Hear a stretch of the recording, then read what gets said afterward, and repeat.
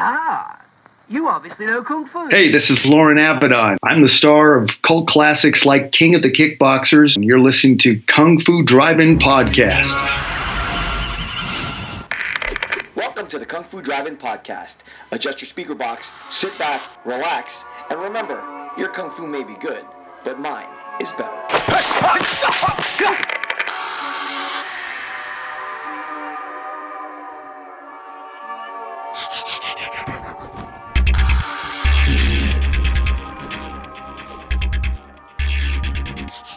Joining me tonight is actor, writer, producer, martial artist, known for a fight that many regard as one of the best screen fights ever put on film in King of the Kickboxers, Loren Avedon. Loren, thank you so much for joining the Kung Fu Drive-In Podcast tonight.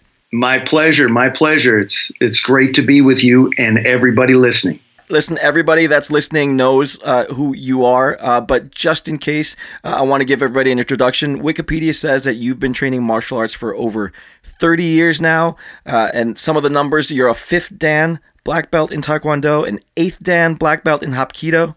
How did you first get involved in martial arts from the very beginning? From the very beginning, well, let me just correct the record. It's 38 years as we speak now. 38 years, wow. I'm that old. And I now have a 6th Dan through the Cookie Wand, but that's all politically, there are issues there. But I also have a 9th Dan through the United States Taekwondo Federation and a 9th Dan in Hapkido through the International Hapkido Association and World Hapkido Federation. So, I'm always involved in the martial arts. Martial arts is my first love. And I started becoming interested in the martial arts by watching Bruce Lee.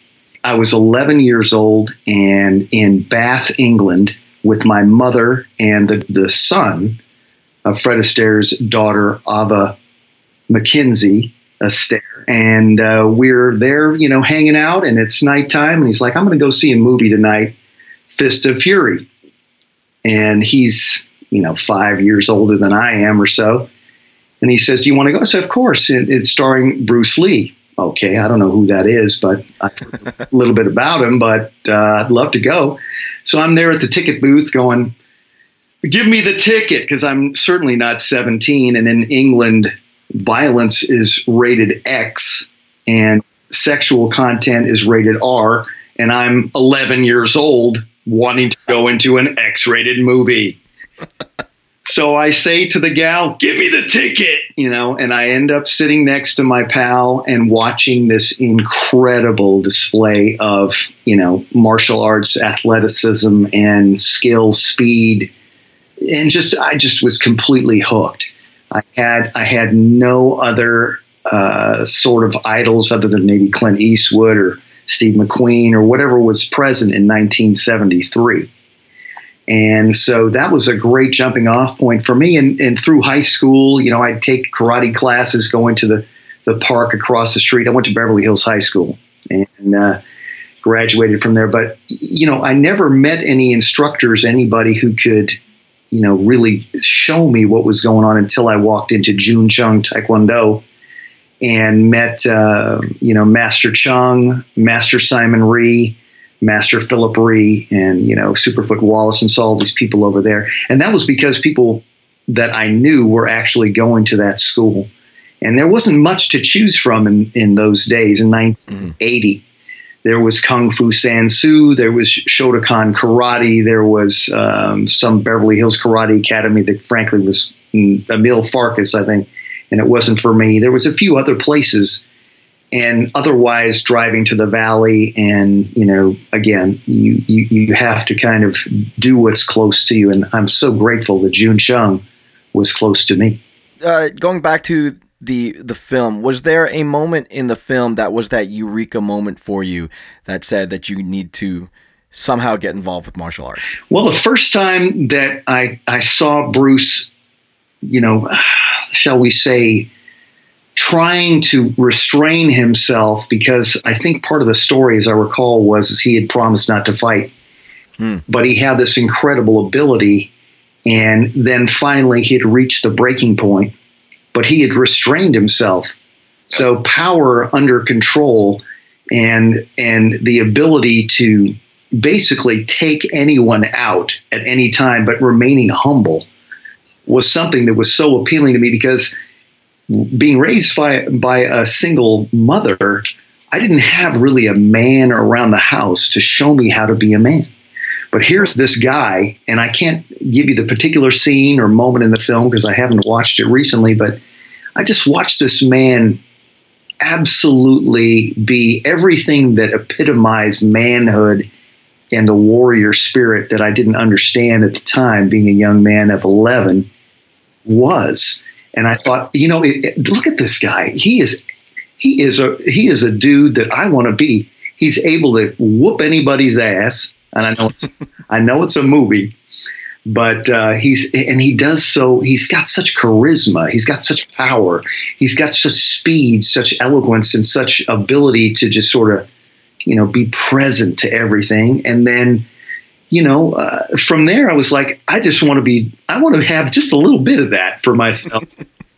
And I was hooked. Yeah. Well, what about martial arts then has kept you training in it for as long as it has? Because, getting hooked and starting it is one thing, but to have stayed in it for 38 years, that's beyond commitment. Well, thank you, Jeff. Look, the thing about it is martial arts pays for itself in my world, because I cannot ever get enough of the paradigm. It's like going to church for me. Mm-hmm. It's like having this specific set of rules and honor and being around people that are seeking to be the best of themselves, we hope, and also display the worst of themselves. But you have this area or this space where you can all share, you can all bring what you have, and you can learn from each other, and you can then become better always. There's never, ever a time, I think, in a martial artist journey where he can't learn, and he can't share, and he can't be, and he can't, exercise the best in human being.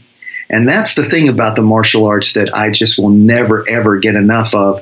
And, I used to say to people, I want to die on the mat, because that's how much I love being in that space. So that's why I can never, stop the process, or just even being around people that seek to be the best in themselves and express it in the way of the warrior. Yeah. I'm relatively new to martial arts. I've only been taking it for about a little over a year now. Because of this show and because of speaking to people like you, the inspiration finally got me to test myself and put myself out there on the mat and see what I could do. I'm 48. It's not easy for me to be doing this, starting this now, but I'm happy to have started. What does it mean to you to continue to want to advance and become more accomplished? I mean, 38 years with all the dans that you've reached, why keep going? Why are you that lifelong student? It's not about the dan. The dan is just, it allows you to, I guess, share a little bit more, create a little bit more listening, or a little bit more, again, space for others to engage in the paradigm. I applaud you so much for at 48 not being stopped.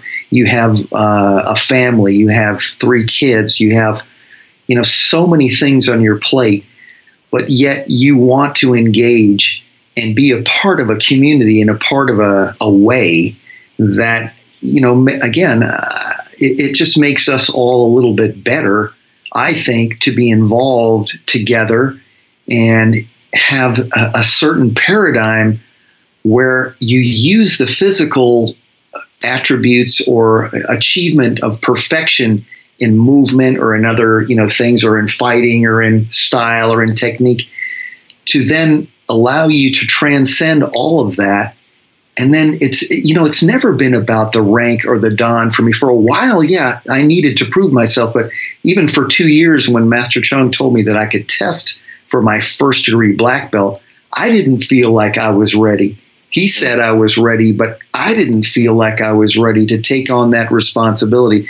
So I wanted to be I don't want to sound like an army commercial, but all I can be, and continue that philosophy, because any great warrior or martial artist has a philosophy or develops a philosophy for life. It's not just about achieving rank or, doing anything. It's about being an influence on yourself, others, sharing, creating, more than just an understanding, but, the next level of being. And you do that in martial arts by perfection of the warrior craft, by putting yourself into the fire and, the furnace of training, by going beyond what you thought you were physically capable of into the next level and then the next level, and just breaking the glass or the glass ceilings into the next level. And then it just becomes a part of you.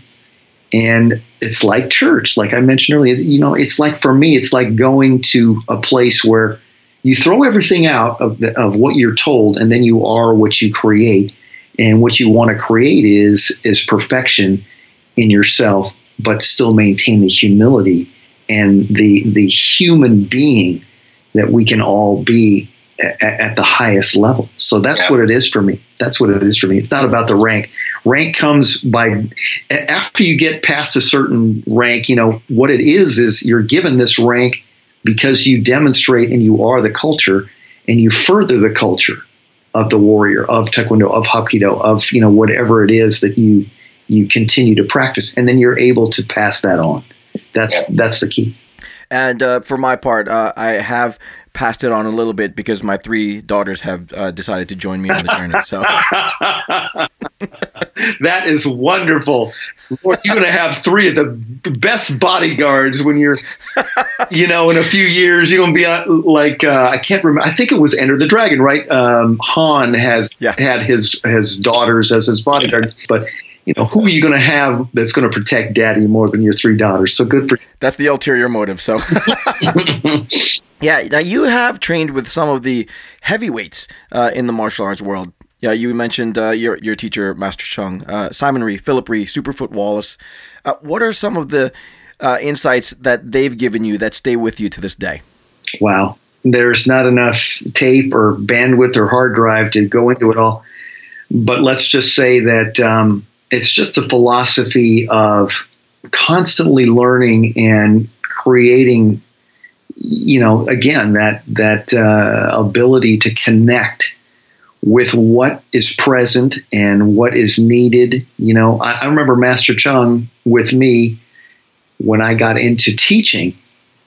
He gave me the students that needed the most attention or were not furthering themselves in even the simplest of tasks, because I was able to connect with them and find a way to motivate them. And I'm still doing that on a daily basis, because being a human being, you get to, sort of explore the highs and lows of every day, and things as mundane or as simple as, doing what you need to do by going to the store become, an opportunity to share and to train. So something like working with or learning with guys that were already incredibly skilled.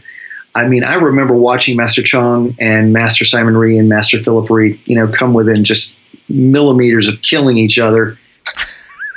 Yeah, and then just pick themselves up and carry on, whether it's sparring or anything else that they were doing, practicing technique, advanced technique, and then just carry on, and then, bow, and then the endurance, and then the philosophy, and then them sharing some lessons with me as I was end of 17, turning 18 when I first started, and I needed somebody to kind of show me, some boundaries and structure and stuff like that as a man.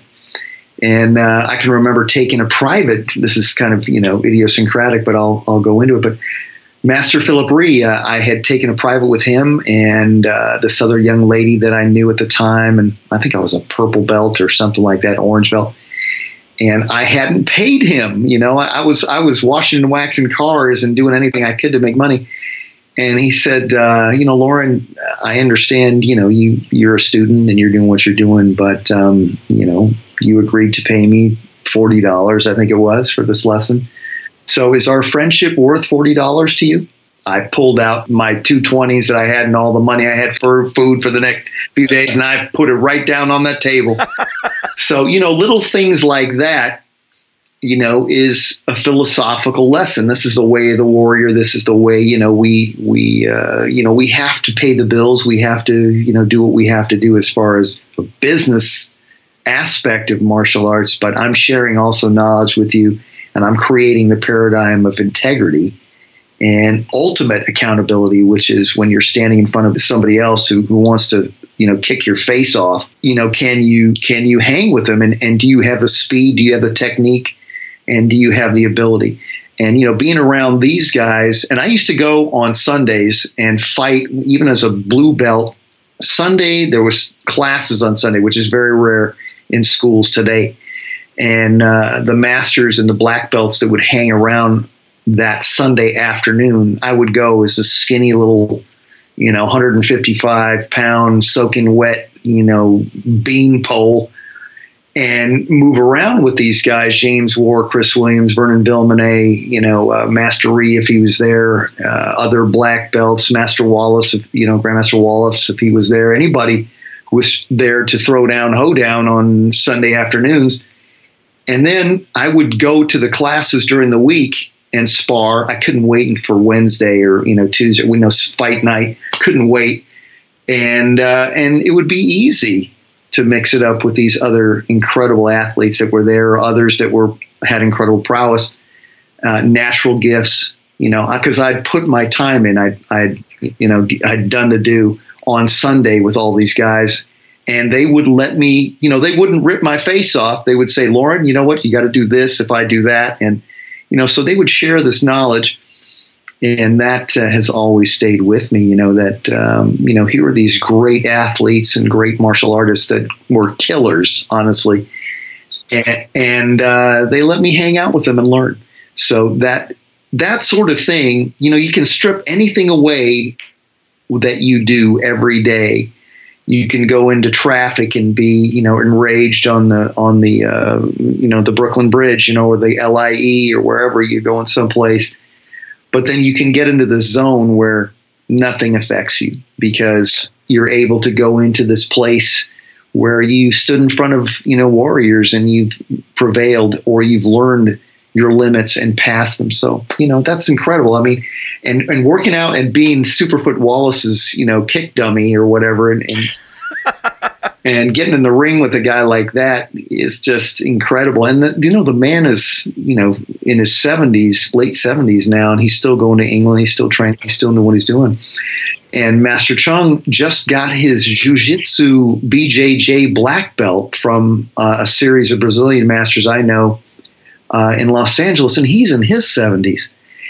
And, so these guys are just still, a testament to the incredible power of the mind and also their genetic gifts as well as human beings. But, we transcend all of what we are as human beings by using our mental capacity and then carrying on. And the martial arts is a great way to focus that. Yeah. Now, as a student from that era of martial arts schools to an instructor to where you are today, how different is martial arts training from when you started to what you see in schools today? Is it really, really different, or has it evolved, or has it become a little more watered down? Your honest opinion. Well, I mean, honestly, look, there's a whole new breed of athlete. You see guys like Scott Adkins, or you see the guys even 20 years ago that could do these 1080 kicks. And so the thing about the martial arts in general, the business of martial arts, is I think has diluted the actual path, because there are people that come in, families. I can remember at Master Chung's, for example, there would be parents that had been kicked out of the school, but they still brought their kids to the school because they were that passionate. I think about the soccer moms and dads, or, the hockey moms, according to Sarah Palin or whatever, right? And, they're on the sides and, they're trying to they're these tiger parents. Well, the thing is when I started, I went on my own. My mom never went to the dojo. She, my dad did show up at my black belt test. The families and the culture of martial arts has changed. When I started martial arts, I went there to Jun Chung to learn how to fight. I went there to learn how to, take care of myself in the street, take care of myself and my, whoever I'm with in any situation. And that's why I wanted to learn martial arts, is because I wanted to be able to, I'd go to tournaments and test myself out for a little piece of plastic, and under supervised conditions, but I wanted to learn how to fight. And I wanted to know that I could handle my business and handle anybody of any size by using technique and speed. I was just greasy, lightning fast. And so I got to use that and learn how to use that. Now, today, the business of martial arts, and over the last 30 years, the business of martial arts has changed. And you have all this sort of, everybody gets a certificate or everybody gets something for attending. I think that's a dilution of, the overall art. I think that there's a lot of people that do the best they can, giving the physical or, whatever constraints that they're born with. Maybe they're not going to be able to do the splits. Maybe they're not going to be able to achieve these things, but have they put themselves to the test, and are the masters and teachers putting these people through the, shall we say, the mill to find out exactly what they're capable of? And I say, in this time and space of America and what we're doing, where there's, we've got an hour for this, and then we have to go over here, and then, you have tennis later, or, that whole kind of thing. That didn't exist in the 80s and 90s, maybe for some it did, but, so that's the thing. I think that now it just depends on where you go. Martial arts has become a business and is a way for people, instructors, especially who are inspiring, to, take whatever somebody thinks they know or can learn and then give them something for that in exchange for money. Look, we all have to keep the doors open, the lights on, but the thing about it is I've found that a lot of the, places that I've been to and judge testings, these people wouldn't make it to blue belt, in my experience. But are they doing the best they can with what they've done and can do? Well, okay. If the master there thinks they have, I can sit there and pick them apart, because I'm a perfectionist. And if it were my student, I want them to know every movement and understand every aspect of that form, no matter how simple it is.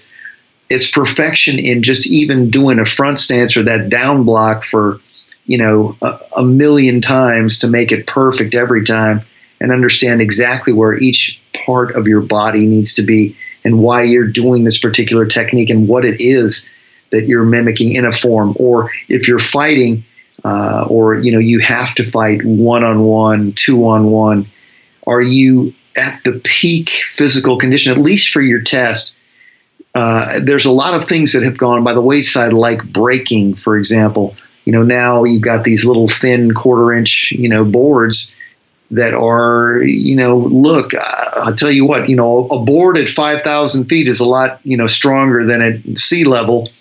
If you go break boards in Albuquerque, New Mexico, they're going to be a heck of a lot harder than at sea level. It's a trip, but the whole thing is that oxygen level and that level of understanding, or the mind being able to go through the brick boards, this, that, the aspects of the test, need to be that well-rounded. And everything should be to a certain standard, but there is always, shall we say, poetic license or master license where you change this move or that move. I don't think that it's as thorough as it should be or could be in this day and age, with a lot of schools and a lot of, shall we say, tradition. Because the thing about it is when I tested for black belt, I had to know every single thing from white belt up to black belt, and then beyond that, so that if anybody came along and asked me or needed me to show them, I could. And I could explain to them every single minute detail of every single bit of your stance, of your motion, of every movement, and why it needs to be a fist away or this away or that, so that, there is this uniform and in this ability for technique to be passed on in a certain way. Then you create your own technique, you do the Bruce Lee thing and you find your own style, your own way. But you have to have that balanced route. And if you look at the best champions of MMA in the world, they have all studied Taekwondo. They've all mastered footwork. They've all mastered movement. They've taken that one mastery of one art and they've then built upon these other incredible paradigms. You look at Lyoto Machida, Anderson Silva, Anthony Pettis, all these great MMA guys who get in the cage, and that's really insane. You think about they're locking the door after. He's so gladiatorial and incredible, and now they're going to throw down, and get bloodied up and keep going. It's incredible, and that's another reason why I wanted to do striking, because I never could when I got horizontal with other athletes seem to do the grappling as well as they could. And the way my body is articulated, I'm kind of long. And so I didn't have that leverage that maybe a smaller person would have, but I had to reach the distance of speed to smack somebody and get out of the way. And any pancration art or any art that ends up on the ground, hey, it's not going to be any rules at that point. And you have to knock me out because I'm not going to let you get that close to me. So that's the thing. That's why Hapkido was great as an augmentation to the Taekwondo. But yeah, so it's all a journey, and it's up to you and every body type and every person. There's an art for you that is best for you, and of course, the ground does the most work as far as if you want to hurt somebody, put them on the ground. My thing is not to get on the ground with them, because I don't know if their friend is going to come up and stomp my head in. Right. So there you go. Good points. Now, just to touch on that a little bit, you studied Taekwondo and Hapkido. What is it about those particular styles that attracted you to them or caused you to pursue them in the first place? And to play off of that further, are there other styles that you seek to pursue because there's something there that pulls you to it? Absolutely. You mentioned, Taekwondo and Hapkido. First of all, Master Chung's system involved Hapkido technique along with boxing. You had to learn how to box. And I think, as Bruce Lee showed us with his, Jeet Kune Do system, his 10 different styles and then the no style, you have to learn some of the really, really rudimentary things. And, footwork, Taekwondo has the best footwork, I think, of any martial art because it is so intricate and complicated, but yet simple. And the line is so incredibly powerful when you learn it. Hapkido is a natural transitional thing to punching and kicking. Eventually you're going to grab, you're going to hang on to somebody. If you want, you can throw them, lock them up, let the ground do the work, stomp on their head, punch them, and then be standing and aware and ready for another opponent, or walk away, or that kind of thing. And so the self-defense aspect of that.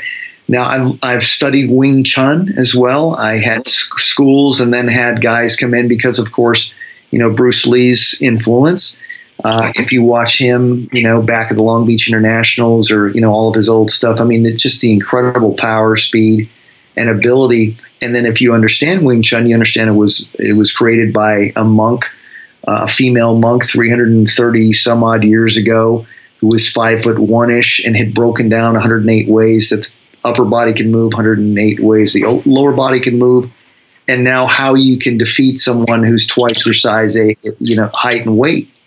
So there is more technique. So you want to learn the essence of those techniques, but again, you have to find and derive your own technique from what you learn from others. So Taekwondo and Hapkido were of the Korean masters that I had studied with. I had gone to other schools and learned Shotokan, and went to see my sister train with Jerry Bell, and all of these other various masters in their arts, Ukita-kan, Benny Ukitas, and just kickboxing or whatever it was, full contact styles and styles of Kuk Sool-won and Hapkido and Gung Fu. And then the ultimate is, of course, weapons. Once I learned or got into the black belt arena, then I started learning the short staff, the long staff, knives more so. For me now, as in my mid 50s and aging, I want to go back to Hapkido and learn the cane more again and practice that kind of technique, because what am I going to be walking around with eventually? Well, probably a cane, right, if I'm lucky. And so an old wooden cane with a hook on it is the most, or rather the handle that is shaped like a hook, is such an effective. I mean, Master Philip Ree used to throw me around and use me as a demo dummy, wearing the hogu, which is the chest guard, and whack me around with this cane. And it was just so phenomenal to, experience that and to see the effectiveness of all of this, and to understand the levels and then, derive from them everything. And basically, even with the Eskrima Arnis, fighting with sticks, which is amazing, if you want to learn speed, you start working with weapons and you start using, for example, the Eskrima, sticks, and then Arnis and Kali with a knife and a stick or whatever, you think hands are coming at you fast. Wait till a stick is coming at you, which is exponentially fast and longer. Then hands coming at you are slow. So, you kick the gear up with these other things. So I've studied and trained in all these various arts. I got to tell you, some of these Filipino arts and silat, I think, are incredibly effective and incredibly, subtle. But you never know. First of all, knife defense, there is no knife defense. You're going to get cut and you're going to get messed up. So if you can't run, have a gun. And, I'm living in Florida now. I have a permit to carry, and I do. So, that's the thing. I'm a warrior. I'm a martial artist, so I'm ready. But as far as studying and growth and line and potential and, assessment and of where you are and what's available to you, you always need to understand what you can do with the empty hand, and then also be able to roll up a newspaper or a magazine or, just pick up anything and use it to your advantage if you have to. And then, of course, the greatest weapon is the mind. And you must always keep training that and focusing that, because sometimes you can just look at somebody and you know exactly what to do and you know exactly what they're up to if you can make that connection. Also, you have developed your instinct so that you can feel, like Bruce would joke about or say in his, movies, don't think, feel. Well, you know what? There it is. And, you're able to sense that, and people can sense that about you. That's great stuff. I'm Filipino, and one of the things in my school that I'm kind of excited about is that I will have the opportunity to learn a little bit of Eskrima. So, I'm hoping to be able to add that to my personal arsenal one day. Absolutely awesome, because that is, again, you're dealing with such great technique that you can use anything. You can always, you can create a weapon if you have a stick. Look at what the Filipinos did with the conquistadors. They came with their metal swords and their, metal armor, but they had only chainmail over their groin. So what did your ancestors do? Well, they wouldn't attack the groin, boy. They took that stick and just emasculated these fools. They fell down. Now they have a sword, and they would just carry on and use that speed ethic and also the line and that fearlessness that you were born with in your culture and the spirit, that you have in your culture. I mean, my daughter is half Filipina. I've been in the Filipino family. You got that down. And so I totally know, and I love the Filipino culture and Filipino people. So good for you, brother. Cool, thanks. Now, I have to say, it's inspiring to hear how important and how much the martial arts has resonated with you. You're such a student of martial arts. Just from following you on social media, you share a lot of martial arts content. That's always encouraging when I talk to guys like you and other people that have been guests on my show, that the martial arts still has such a hold and such an impact that you choose to continue and share it. And that does a lot for people like me who are just starting out. So please keep doing that. Thank you, man. I'm kind of like a martial arts junkie. martial arts is, I get high when I see these guys doing, this incredible technique, and I can't help but share it.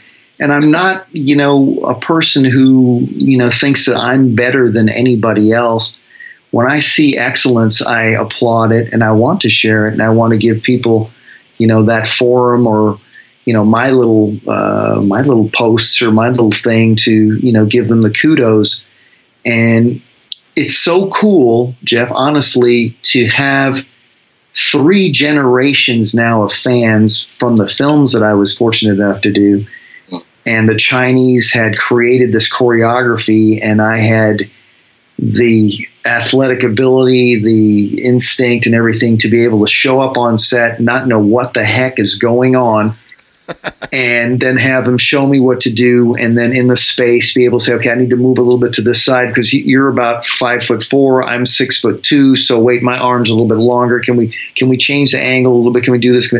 And then be able to just modify and adapt and articulate no matter what. And so I'm so grateful for the opportunity to be challenged. And when I see excellence in martial arts, and when I see people really aspiring to, achieve this excellence, I'm a junkie. I can't get enough of it. It just gets me high, man. No, that's awesome. That's awesome. Now, let's get into that a little bit. Was acting always going to be part of the picture for you when you were growing up? No. My mom was a commercial producer and director. She was self-taught how to draw. She had become this advertising icon. And, in the 50s, she was directing television commercials, which is unheard of for a female. And then in the 60s, and I was, Carnation Milk Kid, because I could have been even more. I could have been a child star. But my mom pushed me away from that because she saw how it made children or kids or whatever not be themselves. They became this product. My mom moved me to Beverly Hills because I was getting my little butt kicked on my way to school, going to this private school, and I was going to have to go to John Burroughs, which is, predominantly, shall we say, a multicultural high school or junior high school, and I was going to just get my butt kicked every day on a regular basis. So she found a way for me, to not go to LAUSD school, but go to Beverly Hills school. So she, she worked her butt off so that I could go there and be there. In essence, acting, I had been around all of these stars growing up that my mother had hired. And, I knew all these people, and these people knew my mom. I mean, I could just sit here and name drop forever about all the people that I was exposed to. And my mom never pushed me to do that or be that. She wanted me to be educated. She wanted me to find my own way. And again, that's why I kind of found and fell into martial arts, because I didn't really have a male role model. My mom did a great job, but she couldn't teach me how to be a man. And but she did the best she could. But so I never. The only reason I got into acting is I was fixing my doctor's house with these other patients of this doctor who couldn't pay their bill. And so we're over there sanding floors and painting and, raking leaves and doing whatever. And this actor says to me, man, you should come to my acting class. You'd be really good. And I'm like, I don't know about that, man. It's all good. It's cool. John was his name. I can't remember his last name at the moment. But so on a lark, I went to this acting class, and the coach was Alan Levine, and he taught Stanislavski Meisner technique. And it was not about acting. It was about personalizing and substituting, using these techniques to be in the moment, et cetera, et cetera.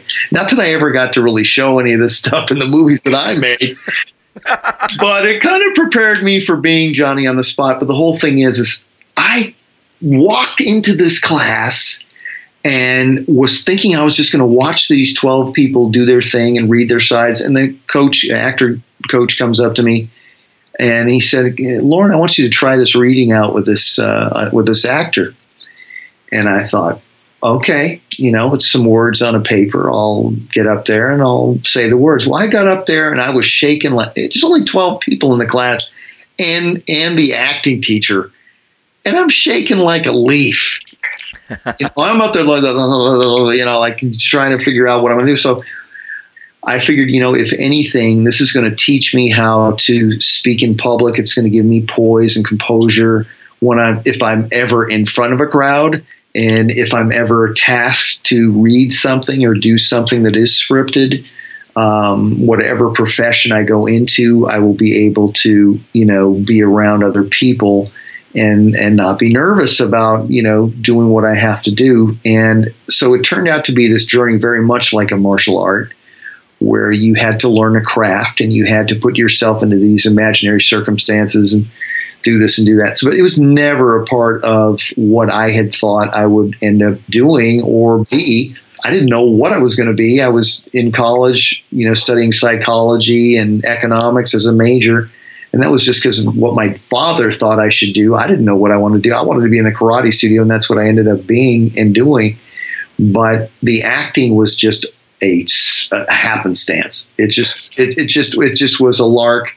And then it hooked me because I could captivate people. I could make them laugh. I could make them emote or feel an emotion based on my performance or based on what some words I had learned. And then I could also do this in front of other people and see if I could actually make them believe it.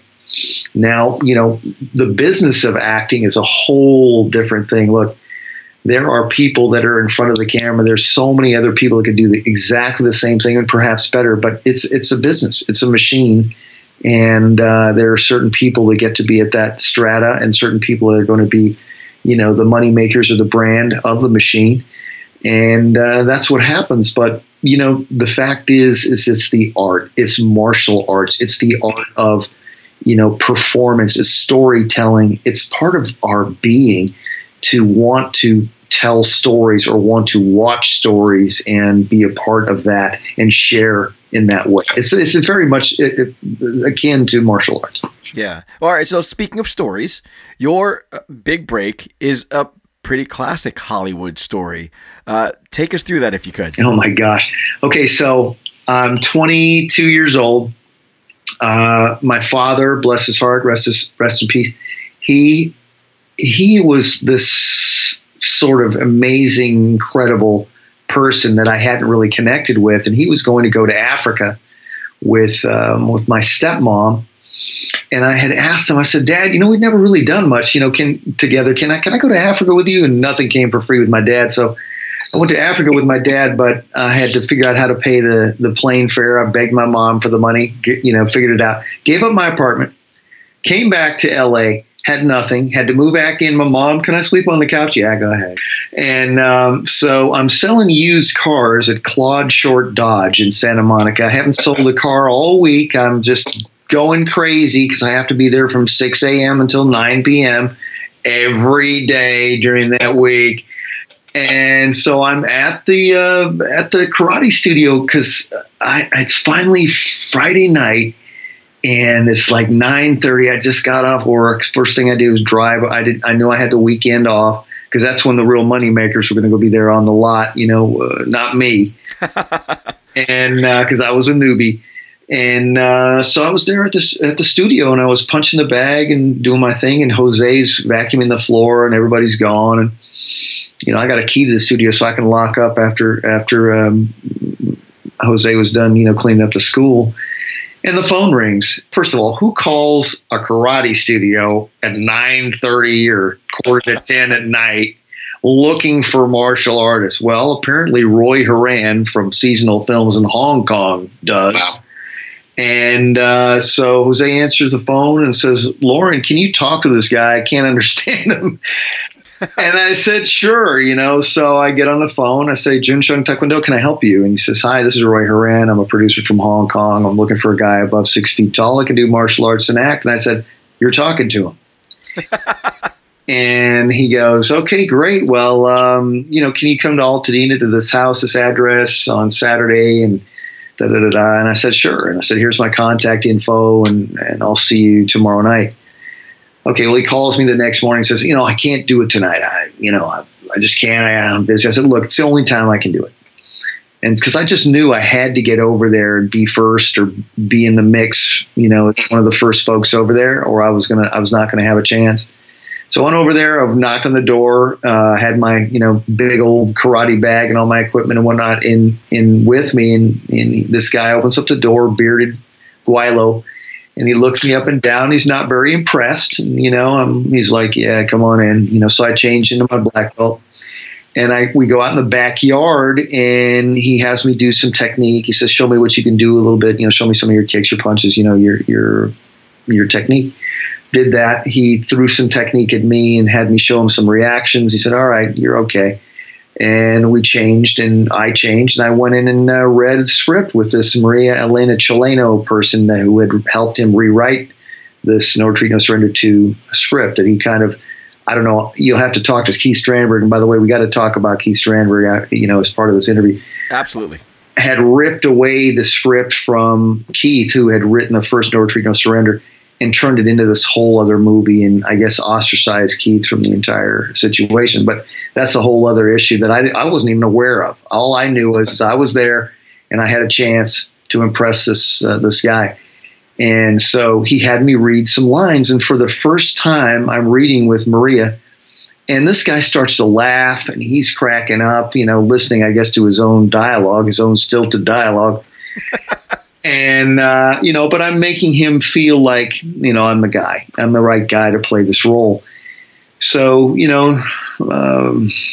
chewing my fingernails, and a week later, he's like, okay, I'm going to assign you for this film, and you're going to be on a plane in 3 days. Go to Century City and sign this contract. I don't want to hear any shit from you about the contract. You want to read the contract, go ahead, but just sign it or go away. I don't want to discuss anything with you. Okay, so what do? I go to the lawyer's office in Century City and I sign the contract.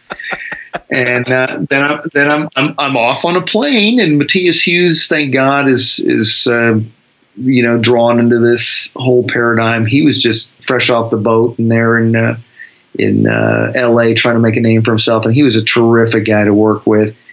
And then I meet Cynthia Rothrock. I meet Huang Jung Lee. I'm now in the mix with all these incredible Hong Kong Chinese, stars. And Cynthia was phenomenal to be around. And they fired the American crew after the first 6 weeks because they wouldn't get in the swamp water or do some of the nasty stuff necessary. But the Chinese guys were ready to rock and roll. And it was such an incredible zero to hero experience. And let me tell you something, being up there, and I'm standing in front of, all of this crew, all of these sets, all of this production that had been held up because I guess Van Damme had convinced Kurt McKinney that didn't need much convincing because Kurt was already working on a very well-paying soap opera in Hollywood at the time. And Van Damme was doing whatever he was doing, and he was worried about safety. Well, yeah, he had every reason to be worried about safety because it was definitely, I thought they were going to kill me at the end of the movie because of the way they treated me. I made sure every week that my mom had checked my bank balance so they had wired some money, so at least she'd be able to get my body back after the end of the shoot, because that's how I felt like, these guys were just, Yuen Kwai and whoever would come in to sub for him every once in a while. He'd have to go back to Hong Kong to finish the film or to go in the editing room or do some pickup shots in another project. But these guys just had such an incredible work ethic, and they were impressed by me because I was willing and definitely able. But man, what an education to go in front of the camera and be with all these incredible athletic stuntmen and, choreographers and great directors and not understand what the hell is going on, but have, at least some semblance of knowledge to be able to carry it through. Yeah. Now that's absolutely a far cry from the Carnation Milk commercial. So no question about that. and that's what I've heard. I've heard that Hong Kong directors are really known for being meticulous and really demanding. So how much did they expect from you, and what kind of stuff did you have to do to show that you could deliver? Well, the thing about it is I was so eager. I was such an eager beaver that I wanted to do everything as much as I possibly could. And they embraced that. Sometimes I wouldn't understand why they were yelling at each other. And, I'd say to these guys, and, they're yelling at each other in Cantonese. I'm like, how come y'all keep yelling at each other all the time? No, we're just working. Oh, okay. Well, do you have to do so at that volume? I don't understand. It seems like you guys are pissed off all the time, but okay. And so the thing about it is Yun Kuei was a great influence, and he didn't speak any English, but he would just give he had a sense of humor. He was incredibly gifted and was able to, Roy would translate for us and then translate selectively, I think, whatever he wanted Yun Kuei to hear that we had to say. But basically what it turned out to be is you get to know each other. You get to understand each other. You're thrown into this situation and you understand what's scripted, but then you're asked to go onto a different level in understanding. And you have to communicate. And the thing about it is there's something about that word action, and there's something about that, that process that, I happen to think, and people have told me that I have, kind of a little bit of charisma or a little bit of a gift. And the thing is that the camera doesn't lie. So I think doing the acting thing and, being exposed to all these great martial artists and seeing all of these other things allowed me to kind of turn it on, when the camera's rolling, and also be a part of this moment. And then again, carry on with what the expectations were. And these stunt guys, bless their hearts, at a certain point, they came to me and they said, Lauren, you work, you do everything. We know work. So you take a rest, and I'm like, okay, I will, but you know what? I'm here to learn too. You guys are so incredible. So why don't we let the editor decide what take is better? Let me do as much as I can. And if there's something I can't do, you guys go for it. Do whatever you want to do. But you guys do a couple takes. Let me do a couple takes and let me learn. And they really appreciated that and they respected that. And we became so close, even though we didn't speak the same language. We throughout all the movies and the various teams, because usually the Hong Kong stunt team, they'll have a master coordinator. Like I got to work with Tony Leung Shin Hong, who was the Green Dragon master in the first Ip Man. He's still doing it in his mid-50s. And we were about the same age, but this guy had such a maturity and, a gift. And then the 5-man stunt team, which can basically double anybody on the show throughout the entire show, whatever their shape, size is, these guys can step in and double, and or step in and fight, and or do whatever, and then make it all sync together. And this is the days before what they do today. Today they previs fights, and they bring it, they show it to the director, and okay, here's what we're going to do. He can see it and go, yeah, that's good. Let's do this, do that. Then we could pop the star shot in here. So you never know what's going to happen. There, you were expected to kind of be ready to go and do anything that you could possibly do, and I embraced that. Speaking of Keith Strandberg, I read an interview on City on Fire where, and for those that don't know, Keith Strandberg's producer, screenwriter, he had some kind words for your work ethic. And he said that working with fighters like you, quote, were like dreams come true for the fight choreographers because they could do just about anything, giving them free rein to be as creative as possible. Now, did you know that you could do anything, or was it just a case of you being young and dumb and gung-ho and more just willing to do anything regardless of what it did to your body? Well, it's definitely done a lot to my body. And when you get older, it all comes back and says, hey, you remember when you did that? Well, that's why this hurts. So, that's part of it. But the thing about it is it's a little bit of both. The fact is if I hadn't had these great examples as a martial artist, I wouldn't have, excelled and then superseded that, again, when I spoke about earlier, breaking the glass ceiling, pushing yourself to the next level, meeting other great athletes, training with Olympic level or world-class athletes. And that's the thing, is I got to hang and work with the best in the world at that time or of their time. And I could hang with them, and I could also, make them go, geez, oh man, can you believe this guy can, jump and do what he does and whatnot. And so, when you bring that to it, it makes everything better. It makes you better. They make you better. You make them better. And, one thing feeds off the other. And that's great. You know, I mean, Keith didn't have a good time of it sometimes because I kept trying to tell the Chinese directors, you know, we really need this acting part, because they'd maybe give us 2 takes to speak whatever comes out of our mouth. They don't care. They're interested. They'll dub it anyway. That's what they're used to doing, is dubbing stuff later.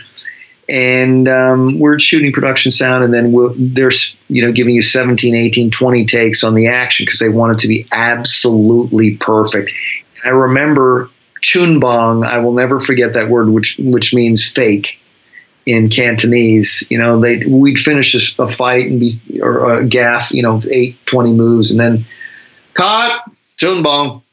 Oh shit! That means we got to do it again. That means we got to do it again. We didn't sell it enough for for the guys or somebody else. You know, if there's 5, 6 of us in there, somebody wasn't doing it, well enough. So we got to do it again. And we would just keep doing it and doing it and doing it until it became absolutely perfect. But as far as the acting bit goes, pass the meat in front of the camera. Do we get an image? Good. Okay, next. Oops. And, that's something that, unfortunately, Keith as a writer and, wanting to tell the story was unfortunately getting frustrated with, because he'd crafted these, scripts that were, a lot of it's tongue in cheek, but it's entertainment, man. It's supposed to be something fun to watch and something interesting. And, it's not supposed to be reality. But it's hard for a guy like him to come in with something that he wants to see, because he's made the movie in his mind, he's written it down, and then all of a sudden it morphs into something else, and that's what happens on a film. It was kind of frustrating for Keith sometimes, because he'd see what was written on the page, and Lucas would just nix it, or and then I'd fight for it, or So it's one of those things where it's very hard for certain departments when you have a different language and different culture that's actually producing and making the film, and what their sensibilities are.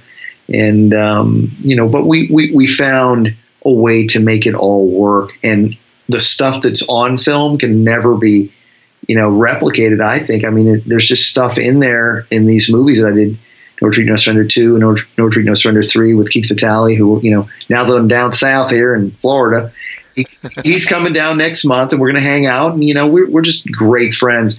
But that's another thing. I got to be and work with these world-class champions and martial artists of such phenomenal level. And I wish I could have worked with Jackie Chan. I wish I could have worked with a lot of these other Hong Kong legends. But that just wasn't in the cards.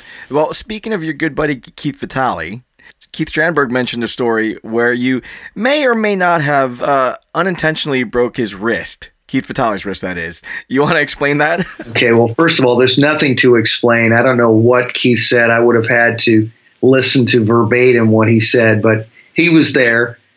First of all, would Keith Vitale ever want to be around me if I had intentionally broken his arm? He had never broken a bone in his life. Right.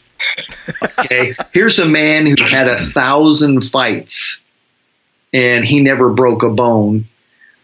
Keith it was 3 days before we're supposed to start shooting, and the Hong Kong stunt team takes us to this little karate studio that has nothing but industrial carpet glued onto concrete as far as floor.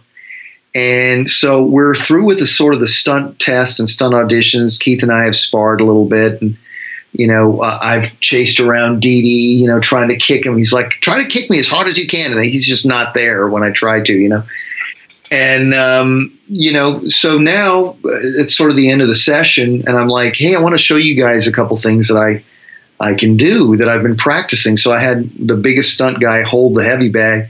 And I did, double side kick, that wrestler kick, where you just plant both your feet completely horizontal into the bag, punch off, and, triple side kick, back kick, whatever it is, aerial kicking, right?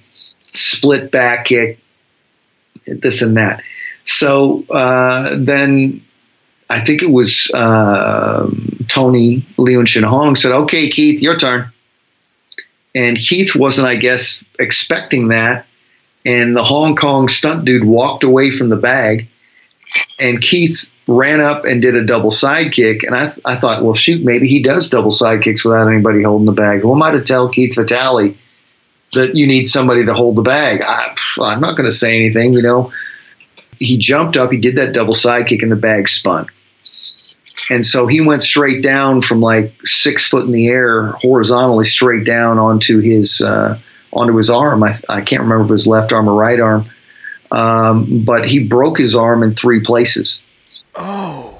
Yeah, and we're 3 days away from shooting, and he's gone to the hospital. He got up immediately and, very calmly said, "There's something wrong." And so, it's something. I think it's broke. And basically, he stayed in bed for 10 days on painkillers and whatever else he had to do. Look, this guy is so genetically gifted; it's incredible. He's 10 years older than I am, and he looks like he's 10 years younger than I am even today. But so the sad part about it is that NG, the executive producer, came to me and was ready to throw Keith under the bus. He basically said, "Lauren, do you know anybody who can play your brother?" And I looked at him square in the eye and said, "No." And that no meant, if you replace him, I'm walking. And that's the way it started. So they rearranged the schedule. He stayed in bed. Keith rewrote the opening of the movie so that he could take a bullet in the arm. But I would never break any. Look, I've broken a few arms, that's for sure.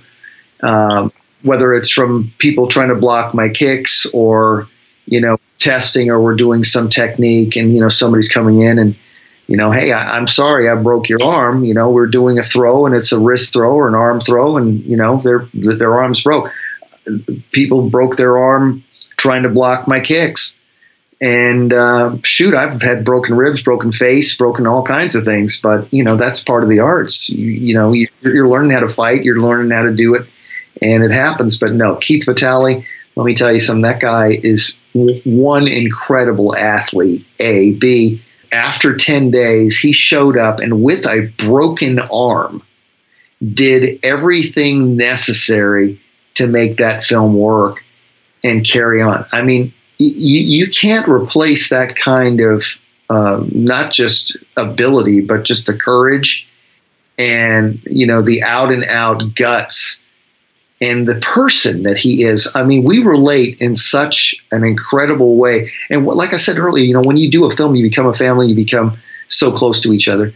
And he's just, I always said he was an idol. I looked up to him when I was coming up doing karate, because every time I'd go to the newsstand, I'd be looking at all the karate mags that I couldn't afford to buy. I'd read them all. He'd be on the cover, of like 5 out of 6 karate mags. There's Keith Vitale. And so it was just great to work with him. But no, I mean, whatever Keith Strandberg said probably was misinterpreted, or, I'm pretty sure it was tongue in cheek, because I think it was just one of those unfortunate accidents. I didn't do anything. All I did was I was just there for the stunt audition, and the stuntman put us through our paces, and he broke his arm. That happens. Yeah. Speaking of Keith Strandberg a little bit more, he wrote King of the Kickboxers, which showcased some incredible fighting, especially between you and Billy Blanks. Take me through some of the highlights and some of the lowlights of that production, because it seemed pretty intense, but in reading a lot of interviews and reviews years later, it seemed like there's so much more going on behind the scenes there. No question. I mean, it started with the auditions and stuff for, I was lucky enough to be in on the casting. And, you had Don the Dragon Wilson coming in for Keith Cook's part, and, Gerald Okamura and all these people coming in.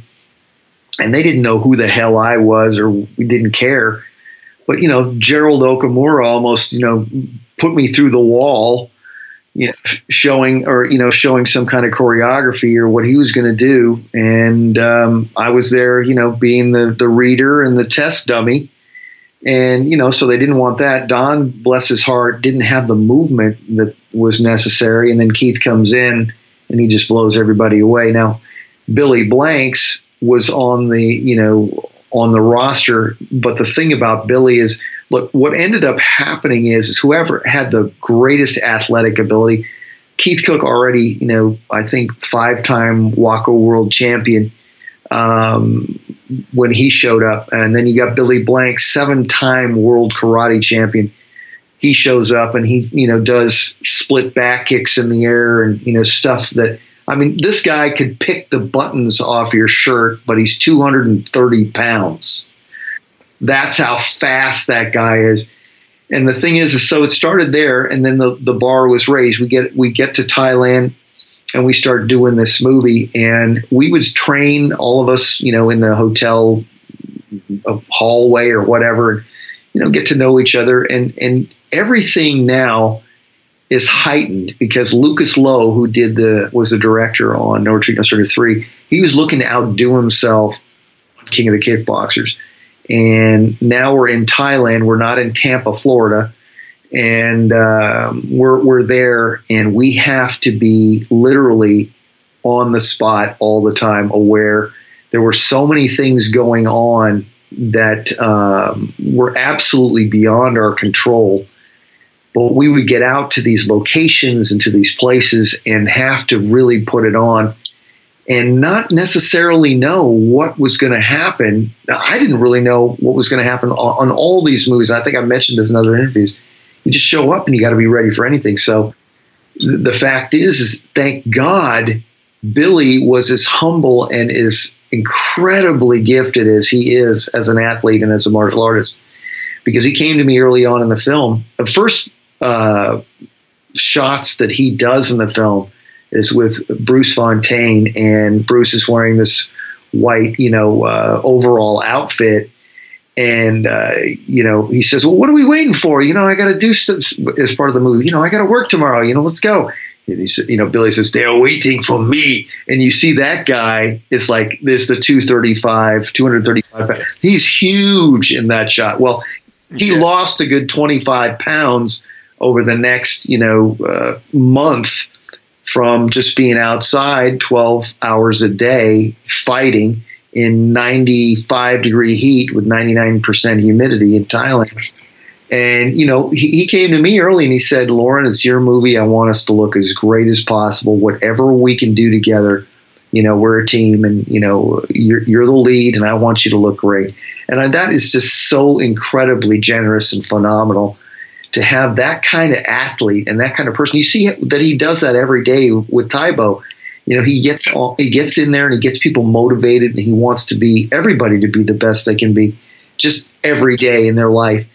And so I got to work with him. And then Keith Cook was so much fun to do these scenes and to create these characters and to be out in the middle of wherever and not know what was going to happen and get it done. Now, look, there's all sorts of little stuff that occurs, during the production. But, the fact is that at the end of the day, what matters is what's captured forever. And, we did some pretty cool stuff. And after that, Billy did a lot of other shows. I should have made some better decisions, I think, with my career. But, everything happens for a reason. Everything is what it is.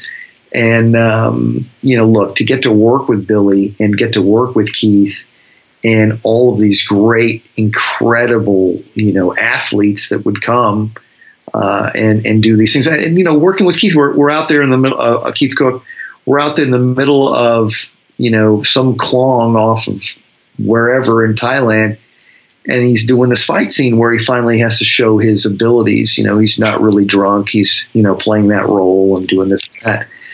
And he's like, Lauren, I got to do these three spin kicks. I can't get around the last one. I said, jump. So he listened to me, and sure enough, he goes, wham, wham, whoop, bang. And this guy he was so incredibly gifted athletically. One of the split roundhouse kicks, he comes off the stairs, he does this split kick, kicking two guys, and then a roundhouse kick guy comes up to him. Well, he's going to do it and do it as best he can, first, second, third take. Well, the guy came up and he pretty much knocked the guy out with that roundhouse kick. So anybody who says that flying kicks don't work, well, bullshit. And, the thing about it is it wasn't Keith's fault. Keith had to put his foot at a certain place, and this guy's head was just, 3 inches too far in. And so he got smacked, and there's, blood coming out of his mouth, out of his ear. And that's part of, doing an action movie. Somebody's going to get hurt. You've let the acting take a backseat to your personal life now, but is there a project that you have in your back pocket maybe that you might be sitting on and waiting for a return to the screen? We'll see what happens with all that. The back seat, I'm now getting back into the front seat. I was in the back seat because of taking care of my mom. I devoted myself to taking care of her, and she passed away a few years ago, and then my dad passed away a year ago, this May 1st. And, he's buried in Arlington. My mom is with me here in the living room of my house in an urn. But the thing is that, that was more important to me than anything. So I moved to Hawaii and built a house there. Good thing I sold it when I did, because where I had my house is where the lava flowed in 2017. And, so I kind of listened to my inner self, inner voice, instinct, God, mom, granddad, whoever talks to me, and moved. But, is there something out there? I'm trying to create it, and I'm also trying to see if there is a need, because the thing is that I don't have a desire to go out and, kind of be in a B movie that's, going to be an Expendables thing or something like that, or be a part of somebody else's gig. I'm kind of interested in coming out and doing something memorable again. And that's very difficult to achieve because, as you know, you got guys like Scott Adkins, which, by the way, Scott, in 1991, when I did the Clash of the Titans at Birmingham, was one of the little kids that ran up to me and I gave him an autograph. And now you look at Scott Adkins, he's killing it all over the place. Wow, that's cool. Yeah, and it's just, again, this next gen of athlete that he is, he's able to do these incredible things. And then guys that I helped come out, like J.J. Perry, I'm sitting there in Hawaii, I'm watching Undisputed 3, and I'm looking at these fights. He's going, wow, this is awesome. Hey, that kind of looks like a JJ move.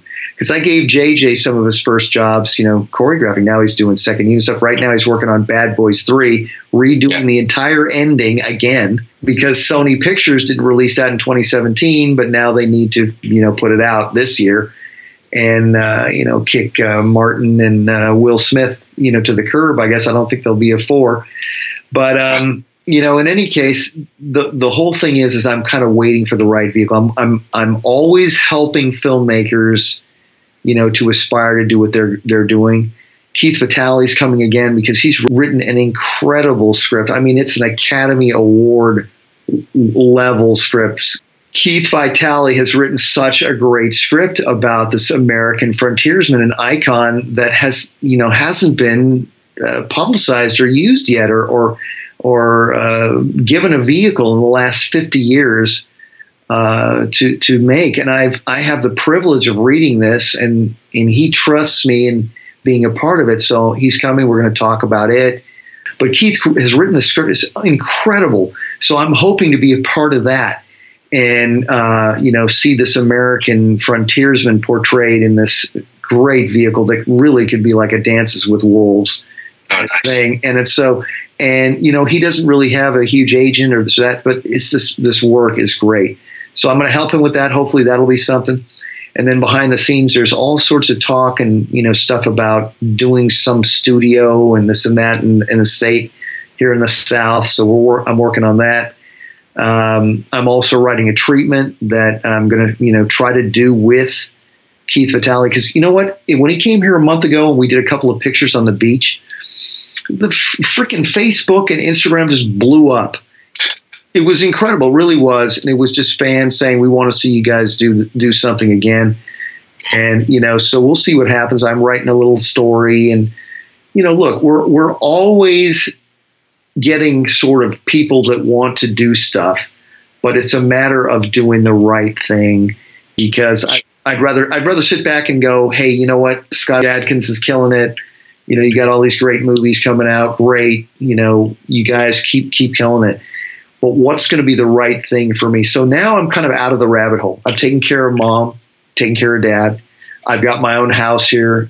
I can't be in LA, honestly, because I don't know. I can't deal with that whole cycle over there because I've been there, done that, don't need the t-shirt and have moved on. And so, the thing is that there's all of this potential. I'm going to be going to Europe in a couple of months, and there's all of these things that are, hopefully creating some kind of synergistic possibility. But it's just a matter of what it is, when it is, and the right thing. And there's one thing that you learn in movies: you can't control everything. You got to kind of roll with it, but you will know, if it comes, and you might get the chance to do it. Yeah. So I'm up for it. Now, you mentioned Scott Adkins. What is your take on the evolution of martial arts in film and TV today?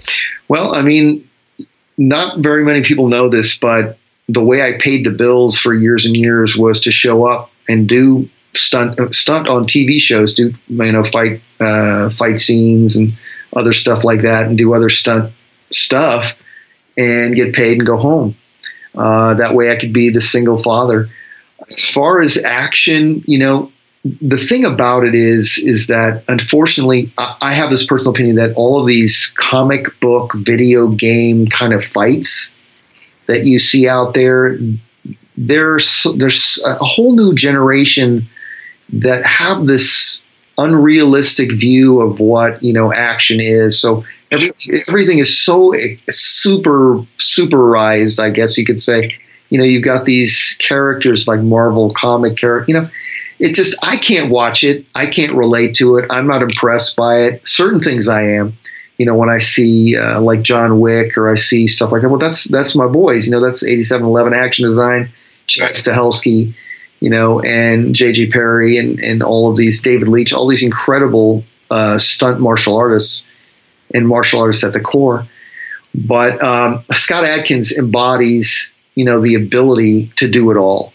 The ability to, he got started, I think, doing something in X-Men Origins Wolverine, and JJ came back from Australia or wherever they shot that and had worked with Scott, and all of these things. And Scott is the epitome of this next generation of athlete. Now, that was done 12 years ago or so, though, that movie or those movies. And here now Scott is the hot property.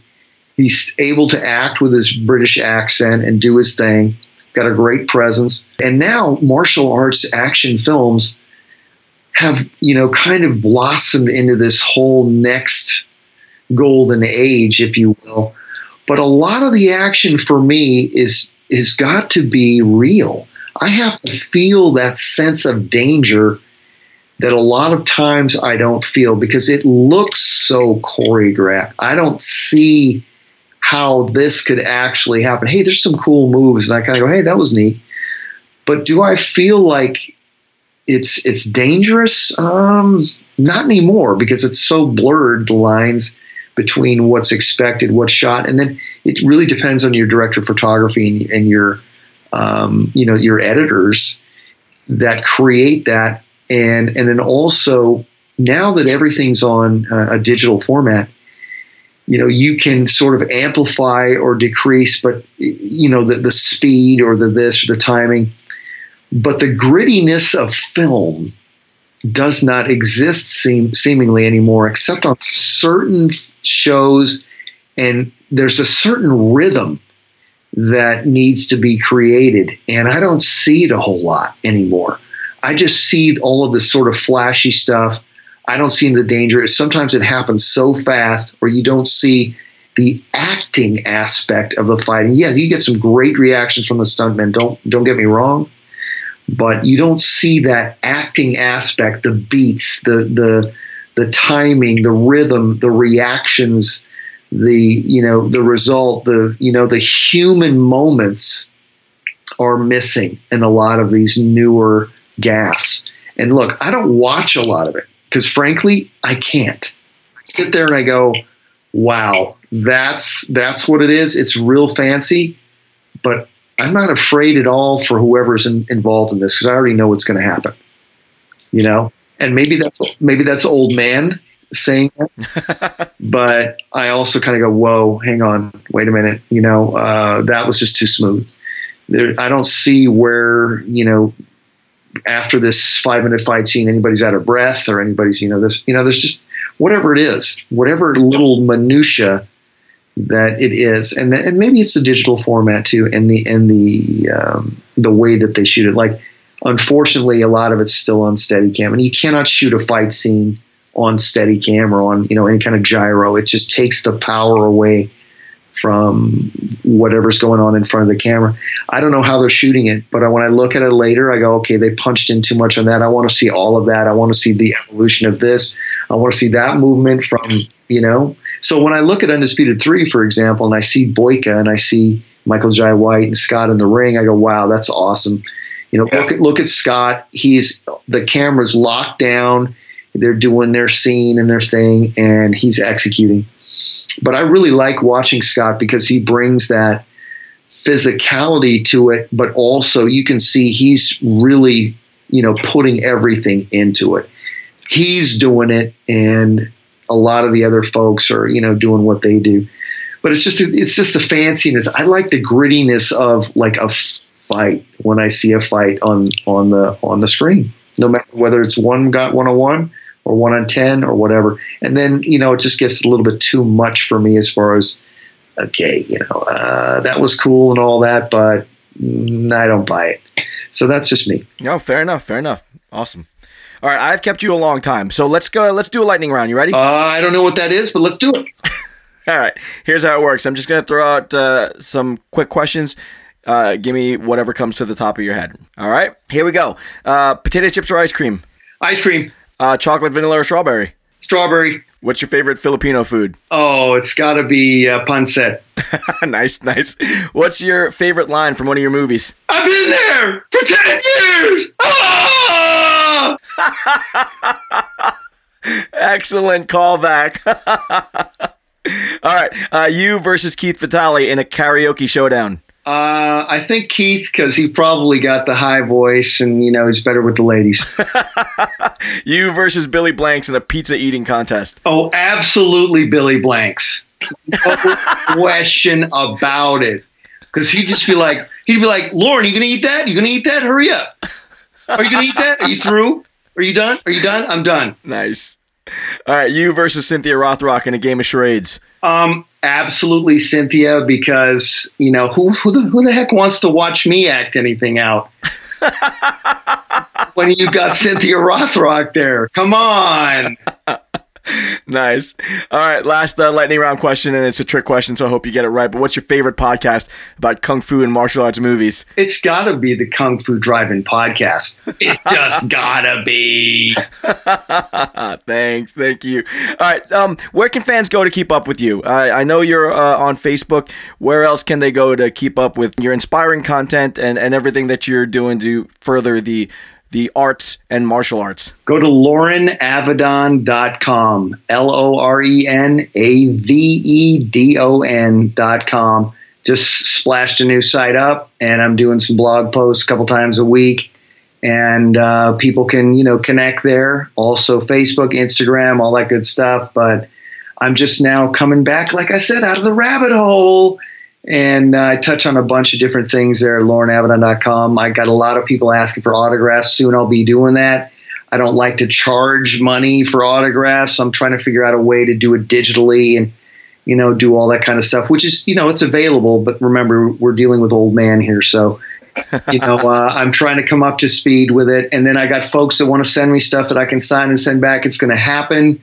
I just have to get set up here a little bit more, and I'm all about my fans. Love you guys, and I hope to be back soon and doing something cool. Very cool. Maybe an old man, but still an inspiring old man. And there are a lot of fans that are still looking to those King of the Kickboxers fights and going, man, one day I can be like Loren Avedon. Bless your heart.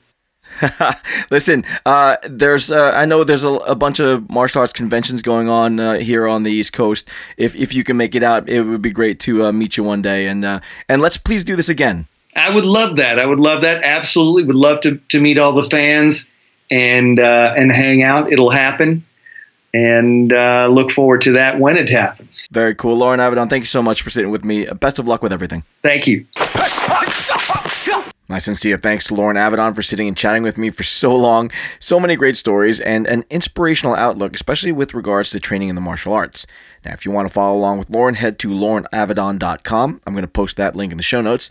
He's also available on Facebook, on Instagram. So hook up with him there and let him know that you checked out his interview here on the Kung Fu Driving Podcast. Otherwise, he does post very regularly on all things martial arts, so go ahead and check that out. Also, stop by my socials on Facebook, Instagram, and Twitter, or you can email me at kungfudriving@gmail.com. And while you're on Twitter, check out my podcast pals at the hashtag Castaways for some other cool podcasts covering a wide array of topics.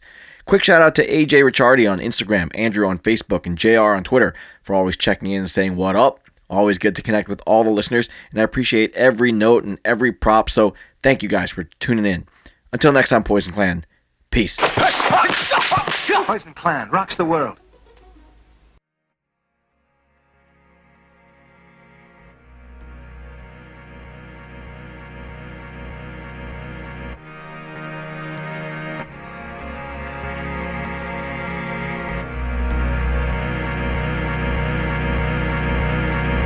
Walking to the tea house, ready for some action. Drink a little wine, we're getting drunk and then we're fighting. Ha! This time it's war. We smash the place up with a dragon claws. We're walking to the tea house, ready for some action. Drink a little wine, we're getting drunk and then we're fighting. Ha! This time it's war.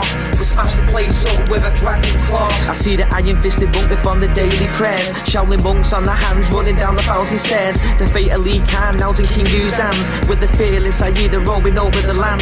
Yeah, the little big soldier is older and wiser. He wants a world of peace because he doesn't want to fight, yo. Got the venom mob laying down the law. Bruce Lee delivered kicks guaranteed to break jaws. Fight for the cause, then pause, hear applause. Not the end back kicks will defeat the outlaws.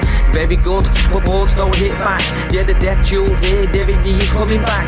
The Tai Chi master, Jet Li's even faster. Could chat a little drink because he is the drunken master. Once upon a time in China, Rosamund Kwan is real fine, but see Maggie Chung is finer. Golden Swallow has arrived. Shang-Chi movies, will the hero will survive? We got the brave archer make his way to the top of the mountain, gonna fight, may as well pick the spot. Yeah, the sky goes black, cause the vampire's back.